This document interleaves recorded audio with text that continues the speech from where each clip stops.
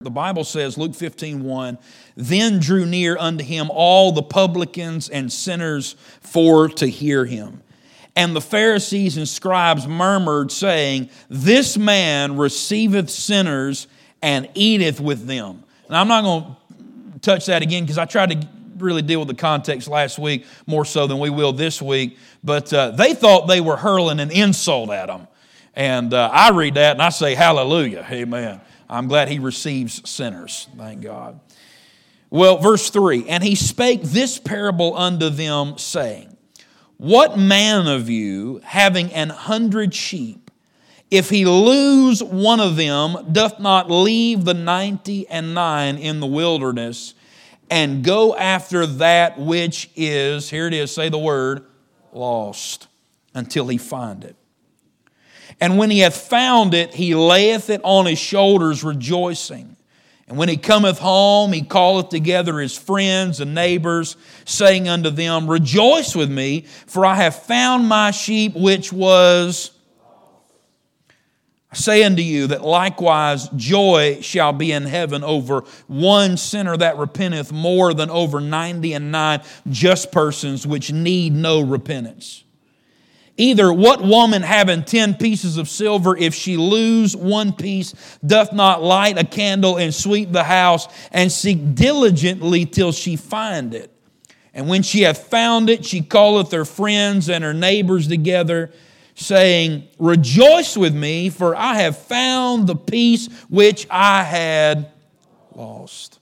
Likewise, I say unto you, there is joy in the presence of the angels of God over one sinner that repenteth.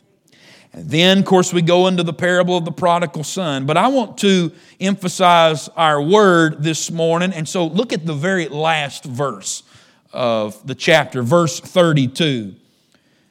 The father is giving the rationale, the reasoning for why this party is justified and warranted and even necessary for this prodigal that has come home. He said, it was meet that we should make merry and be glad. Here it is.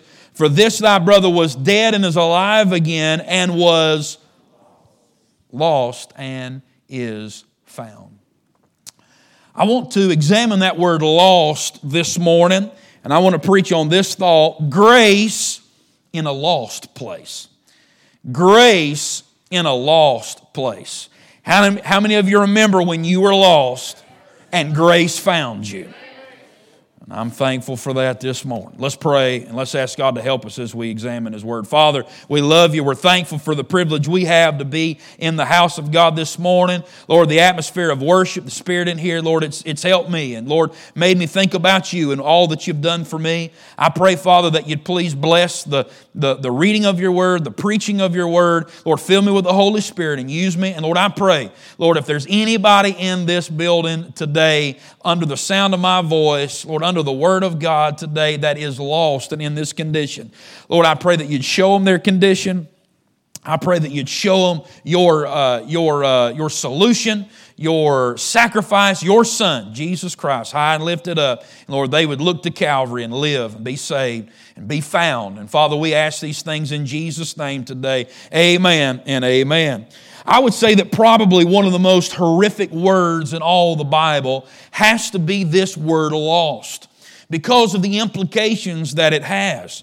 To be lost is more than just something being misplaced. Everybody knows what it's like to misplace something. I find that happening more and more the older I get.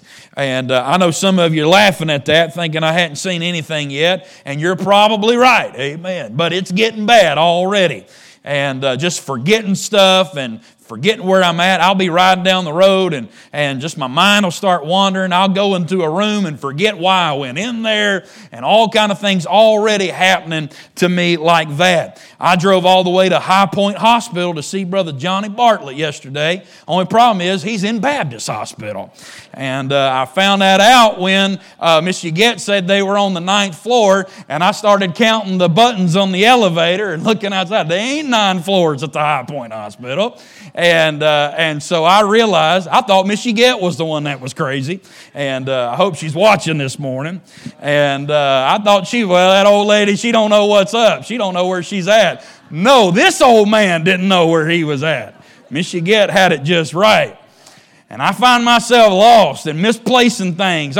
But that word lost is a lot more severe than that. It's a lot more than just being bewildered and kind of confused and dazed just a little bit, or being turned around and not knowing where you're at or your surroundings. In the biblical sense, that word lost, when it is used in the spiritual sense, it is for something to be considered useless, unprofitable, of no value. It even goes beyond that, and it is something that is considered ruin, something that is destroyed, something that is perished or about to perish. It is lost. It is beyond repair, beyond hope, beyond help, absolutely lost. The sheep that was lost in the first parable, it was considered dead, right, by the shepherd. It was probably not going to survive on its own, because sheep don't do that. They have no sense of direction. They don't know which way to go. They have no sense of danger. They can't sense when an enemy is approaching them or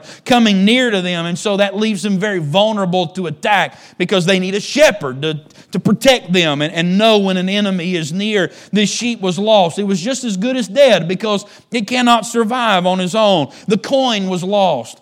It was lost in the sense that it was unprofitable. It was of no value. Nobody takes money that can't be found. You can't go buy your groceries with lost money at the grocery store. You can't tell them, well, I had $100 in this wallet, but I don't know where it's at. They'll tell you, go find it, because lost money is of no value.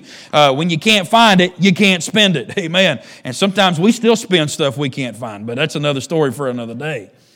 The son was lost. The son was lost in the sense that the father considered him dead. In fact, you get a definition of the word lost in verse 32. The Bible defines itself so well. If you look at parallel phrases, as things are stacked together, it'll give you a definition. They'll shine light on each other. And that's exactly what the father says in verse 32. He said, thy brother was dead and is alive again. He was lost, and now he's found, and is found. And so that word lost is synonymous with the word dead, right? He was dead, and now he's alive. He was lost, and now he's found. It's almost the same thing. And in a biblical sense and in a spiritual sense, our spiritual condition, that word lost, it's the condition of a person that is without God. That person is useless. He is of no value, spiritually speaking. He is ruined. He's destroyed. He's perished. In fact, that's how we're born. We're born dead, right? We're headed toward destruction.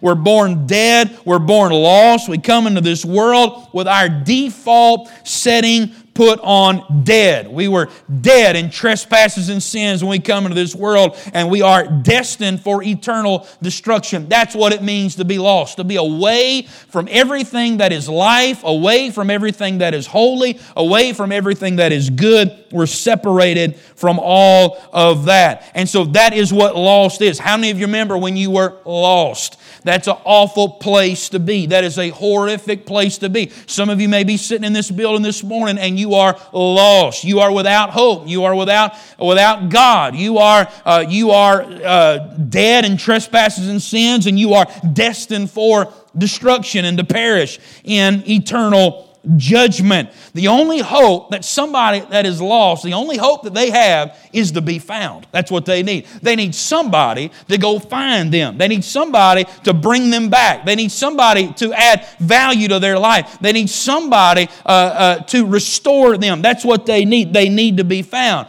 And I would submit to you this, that if lost is one of the most horrific words in all the Bible, then I would have to say that the word found is one of the most wonderful words in all of the Bible. Amen. To be found. To be found. If you're lost, what you want is to be found. Amen. If I'm lost in the woods and I'm considering, eating something nasty because I got to survive, the best thing I could be is found. Amen. And be found at a Pizza Hut somewhere. Amen. just as quick as possible. The best thing when you're lost and you think you're about to die and you think there's no hope and you think ain't nothing good going to happen, the best thing is for somebody to find you. And in a biblical sense, to be found is to be made profitable again. It's to have worth put in your life and value put in your life. It's to be rescued from sure destruction. It is to be found safe and sound once again. And I just want to go on record this morning and say, I am so glad that He found me. Amen. I was lost, I was without hope, I was without God, and He come and sought me out, and He found me. Just like what Miss Julie was singing about, when Jesus comes, amen. The tempter's power is broken when He comes, amen. And I couldn't get to where He was, but He come and found me, and I am so thankful for that. As the old song says, I'm so glad He found me. In love, He bound me, put His arms all around me, thank God. And I'm glad that's exactly what He did for you and for me. And that was us. That was you. That was me. If you're saved, if you've been found by His amazing grace, I once was lost, but now I'm found, was blind, but now I see. If you've been rescued, if you've been delivered, if you've been saved by God's amazing grace, then you were this lost sheep that was in the wilderness. You were separated. You were starving. You were shivering. You were in danger. You were about to be consumed by the enemy, but just in time, the shepherd showed up and He brought you back to the fold. You were that coin that was covered up with dirt and with grime and with dust, and you were useless and unprofitable, and you were separated and of no value, but God found you. He sought you out and He found you, and He brought again value to your life. We were this son. We were destitute. We were broke. We were in poverty. We were forsaken by the world and forsaken by those that said they would be our friend. We were ashamed of our decisions. We were embarrassed by all that we'd done to bring dishonor to the Father's name. But I'm so glad the boy started back, but it was his father that saw him and found him and went to him. And grace is any time God makes a move in your direction. Amen. That is the grace of God. And the shepherd went after the sheep, and the woman went after the coin, and the father saw the boy a long way off, and he started to run. He took off running, and he saw him, and he fell on his neck, and he kissed him, and that is the grace of God. And what we find in this text is not just God moving in our direction in grace, but I want you to notice something here, and you've probably seen it. I think this is probably something that most of you Bible students have seen before, but I want to point it out and highlight it again. It's not just God moving in our direction. It is the entire Godhead moving in our direction. There is a trifold deliverance that is found in this chapter. In fact, anytime you see anything in threes in your Bible, you need to look real close. You might just spot all of God. I mean, all of it. I'm talking about the Father, Son, Holy Ghost. And that's exactly what we have here. There's no accident that there's three parables. There's no accident, it's no coincidence that Jesus gave three parables when He's speaking about lost things being found. Because in our salvation, the entire Godhead contributed and had a part. It was the Father that found us. It was the Son that found us. It was the Holy Ghost that found us. You say, how can it be all three? Well, they're all three one, and they're one in three. Amen.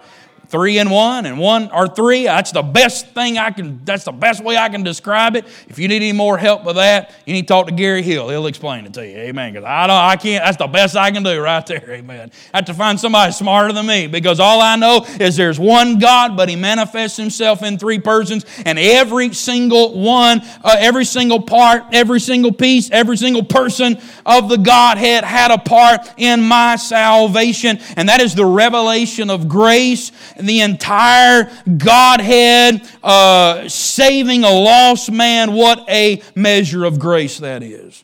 In fact, I would tell you this: if you ever feel like nobody cares about you, you're wrong. 3 times over. Amen. Because the Father cares about you. Amen. He wrought salvation. And He thought salvation. And the Holy Spirit cares about you. He wrought it. And the Son cares about you. He bought it. Amen. And we are eternally loved and surrounded by the Godhead and His grace.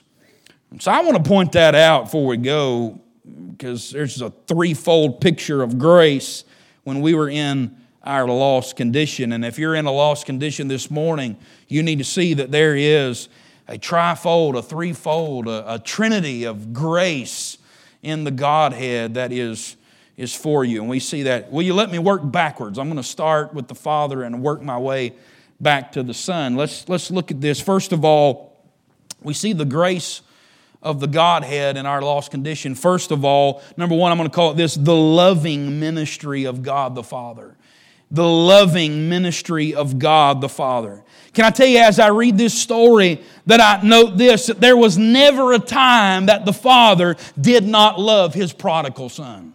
There was never a time. Now, He did not love what he was doing. He did not love his choices. He did not love the condition that he was in. He did not love the things that he had done to himself. But He always loved the Son. There was a love. I think we could argue that the Son did not love the Father like he should have. Because when He asked for that inheritance, what He was saying is, Dad, to me, you're nothing but dead.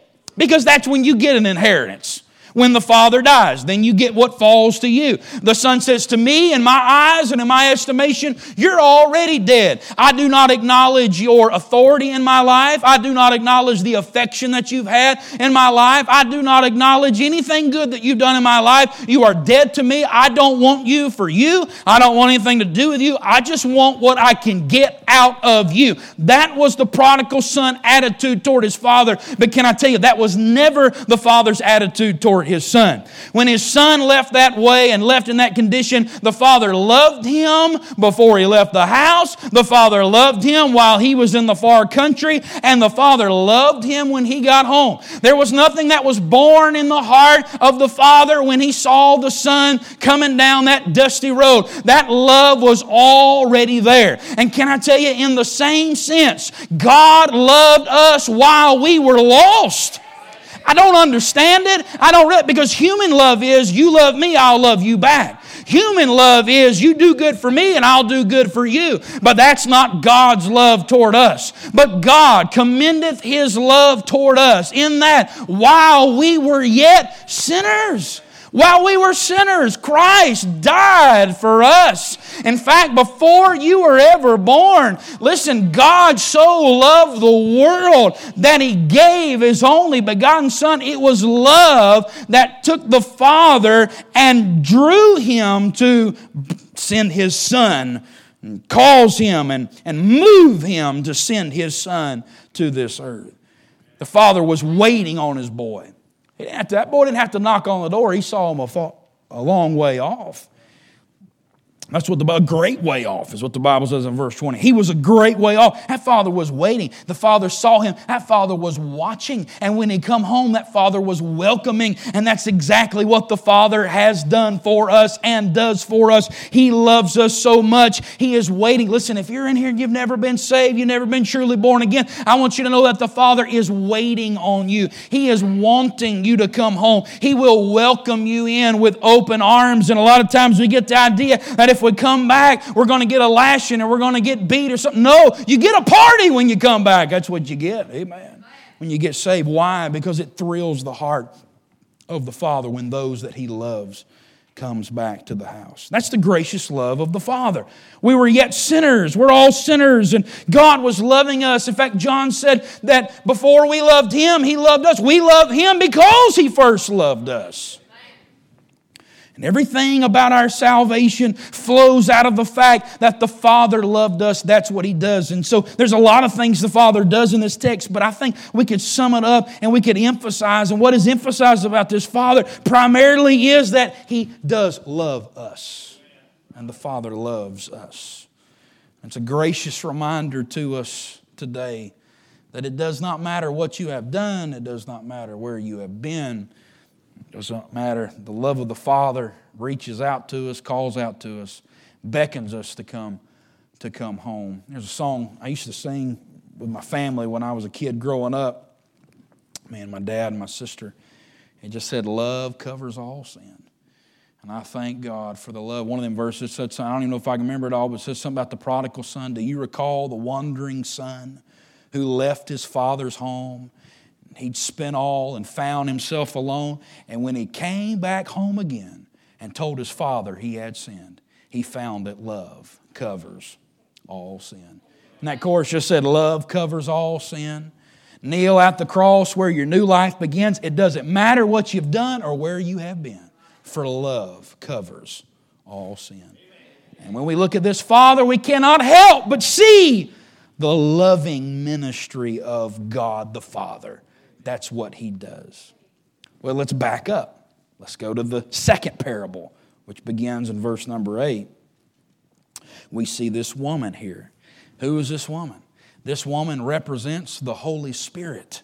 She is a tremendous picture of the Spirit of God. In fact, I'm going to call it this. We see the grace of God not only in the loving ministry of God the Father, but we see the grace of God in the Godhead and the grace of the Godhead in this, that we see the looking ministry. I'm going to call it the looking ministry of God the Holy Spirit. You see, this woman is a type of the Spirit of God. The emphasis in this parable seems to be on the searching. And we know the shepherd searched and sought, but it seems like this is the definite emphasis in this second parable right here, because it goes to describe how this woman sought. In fact, we don't get any such descriptions in the first parable about the shepherd. But we see that this woman, she goes to great lengths to find this coin. There's the shining. She lights a candle so that this coin's location might be revealed. She lights. And is that not what the Holy Spirit does? I don't know what happened when you got saved, but the Holy Ghost put some light on where I was and what was going on in my life. And that's why conviction is uncomfortable. That's why people don't want to get saved. Jesus said it right when He said, men love darkness rather than light. Why? Because their deeds are evil. Jesus told His disciples why everybody hated Him. They didn't hate Him because He could multiply food and open blinded eyes and heal deaf ears and cause the dead to rise. That's not why they hated Jesus. They hated Jesus because His very presence revealed and exposed their sinful condition. That's why they hated Jesus. And they don't like it when somebody wants to do wrong and somebody wants to live in sin and they want to hide in the dirt and in the grime and in the dust and in the trash. If that's where they want to hide, the last thing in the world they want is somebody flipping the light switch on, exposing what they are. But can I tell you, that is what you need. That is what you have to have. I thank God for the day when the Holy Spirit lit the candle. He shone the light. He turned the light on. And you know what I got to see? Man, I'm a sinner. I'm wicked. I'm rotten. I'm awful. I need a Savior. And I was hiding in dirt and grime and dust and filth and trash. And the Savior let me see what I was. That I was lost. I realized I'm lost. I'm lost. That's one of the greatest days of your life. I'm glad I got lost, so I could be saved, so I could be found. I'm glad He showed me what I was. He turned the light on, and that's what the Word of God does, and that's what the Holy Spirit does, and that's what the Spirit uses the preaching to do of the Word of God, to show you you're lost. What a blessed, glorious day when I realized I was lost. Thank God for that day. There was a shining. Not only do we see that, but as she's searching here, there's a sweeping. You see that? She got the broom out, swept the house. Some of you young people don't know what that is. It's a stick that's got these bristles on the bottom of it, and you clean things with it. That's a broom. It wipes away the dirt. But I tell you what this broom was doing. She gets the broom and she starts stirring things up. Starts moving things around. This coin that was comfortably hidden under dirt and grime and dust and all that kind of stuff, it can't be comfortable anymore. Its whole life is being stirred up and being swept around. And you know what we call that? We call that old-time Holy Ghost conviction. It's when God starts doing, that Holy Ghost starts messing around with all the dirt in your life and saying, oh, that ain't good, and that ain't good, and this ain't good. And He starts just stirring everything. Y'all remember what it's like to be stirred up on the inside? How many remember when you were just uncomfortable? It might be like some of y'all sitting in here right now.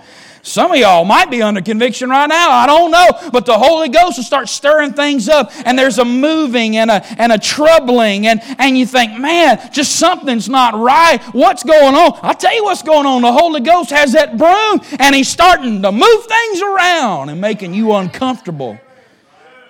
See, lost people, they like to be comfortable in their sin. Don't tell me it's wrong. Keep the lights off and keep the broom in the closet. Don't be moving things around. I like my dirt. I like my grime. I like my trash. I like my dark corner. I like my secrecy. I like my sin. I like all these things. But the Holy Ghost will get that broom and He'll start moving things around. Oh yeah, watch out. When that Holy Ghost gets that heavenly broom and starts moving things around, you watch out. Something's about to happen. Something lost is about to be found. Amen. That's exactly what was going on. There's a shining and a sweeping. And everything that was covering you up and you felt comfortable in, it just starts getting moved out of the way. And there's a searching. The Bible says it was diligent, right? She seeked. Diligently is the adverb that's used there, diligently. That just simply means she did it carefully. Not like, that would be the opposite of how husbands look for things. If you're trying to get a definition on that. I can't tell you how many times my wife said, go down into the kitchen and open the drawer and get something out, whatever it is. And I'll open the drawer and I don't see it. Because what I'm looking for, when I open the drawer, I'm looking for something to just jump out and say, here I am. And I'll tell you, I said, woman, it ain't in that drawer. She said, yes, it is. I said, no, it's not. I looked all around there, it ain't in there. And how many of y'all, she'll go down there, she'll open the drawer, and in 1.7 seconds, she pulls it out and makes a face at me. This woman, maybe that's why the Holy Spirit put a woman in here.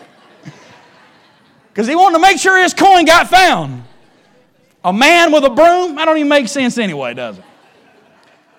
That'd put us all in suspect. Maybe man did write the Bible. Amen. No, this is divine. This is from God. It's a woman with a broom. Looking really good, searching really good, discovering everything really good. Diligently, carefully, not fast. Not just glancing over. It's not just, I don't see it anywhere. No, she's turning stuff over.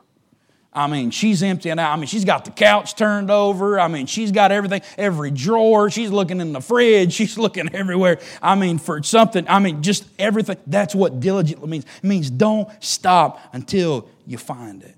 She didn't just do a rush job and then give up easily.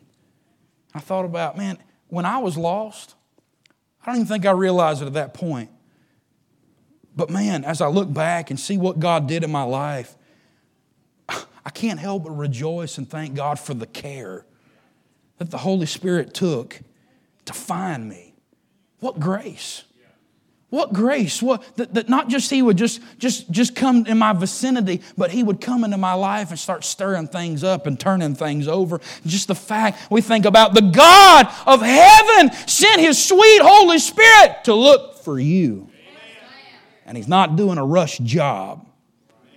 He's doing it diligently, carefully. You say, what is that? That's grace. That's grace in a lost place. Amen. Thank God for it. Well, there's the loving ministry of God the Father. There's the looking ministry of God the Holy Spirit. And then as we're working backwards, we look at this first parable, and I'm going to call it this, the lifting ministry of God the Son. That's Jesus. That's the Lord Jesus Christ, our shepherd. This shepherd, man, what a wonderful picture he is of the Lord Jesus Christ. It says that, and we just preached right here just about Jesus here. Man, it says, what man of you having 100 sheep, if he lose one of them, doth not leave the 99 in the wilderness? Can I say, first of all, that he left for me? You understand what Jesus left to find you? Do you understand what all he left? When he left glory, when he left heaven, do you understand the condescension? Do you understand the distance that he came to find us? He left it all. Amen. Thank God. I'm glad he left for me. I'm glad that he longed for me. He kept on searching till he found me.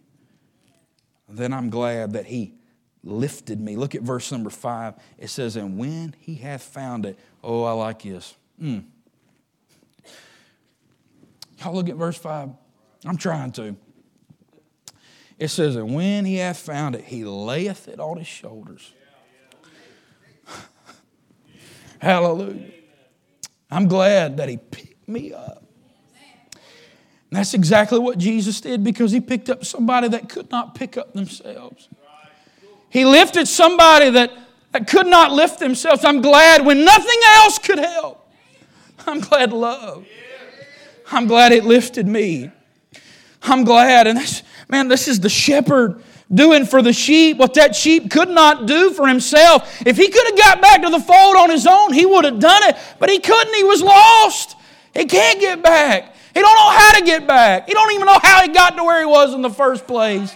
But the shepherd knows right where he's at and right where to find him and right what to do when he gets to him, and he picks us up. And that's what Jesus did. He picked us up out of the mud and out of the mire. And I don't know anything we say about this sheep. It's just speculation, I know. But just the fact that he picked this sheep up and put it on his shoulders let me know that this sheep was probably dirty and it was probably tired and it might have even been wounded. Maybe a leg was broken. It couldn't even walk and follow the shepherd. And so the shepherd picked him up and put it on his shoulders.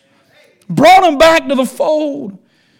And I'm glad that's exactly what Jesus did for us. By the way, when that sheep got back to the fold, he couldn't brag about anything he did, because he didn't do anything. He was just out there in the middle of the wilderness with a broke leg and a dirty life and lost and confused and in danger and that close to death. But then the shepherd came and picked him up and took him back to the fold. And can I tell you, that's the only thing we got to brag about this morning. That's the only thing we got to boast in. I didn't do anything. I didn't save myself. He picked me up and put me back where I belong. Amen. And so we don't brag on the sheep, we brag on the shepherd. We don't praise the sheep, we praise the shepherd. Because he picked us up, put us back where we belong. The lifting ministry. He knows how to pick people up out of a mess and make them look like nothing ever. He puts you back in a group and they just look, you can't tell one from the other. They're just all his sheep. Amen. That was the lost one. That was the really lost one. No, they just all with him now.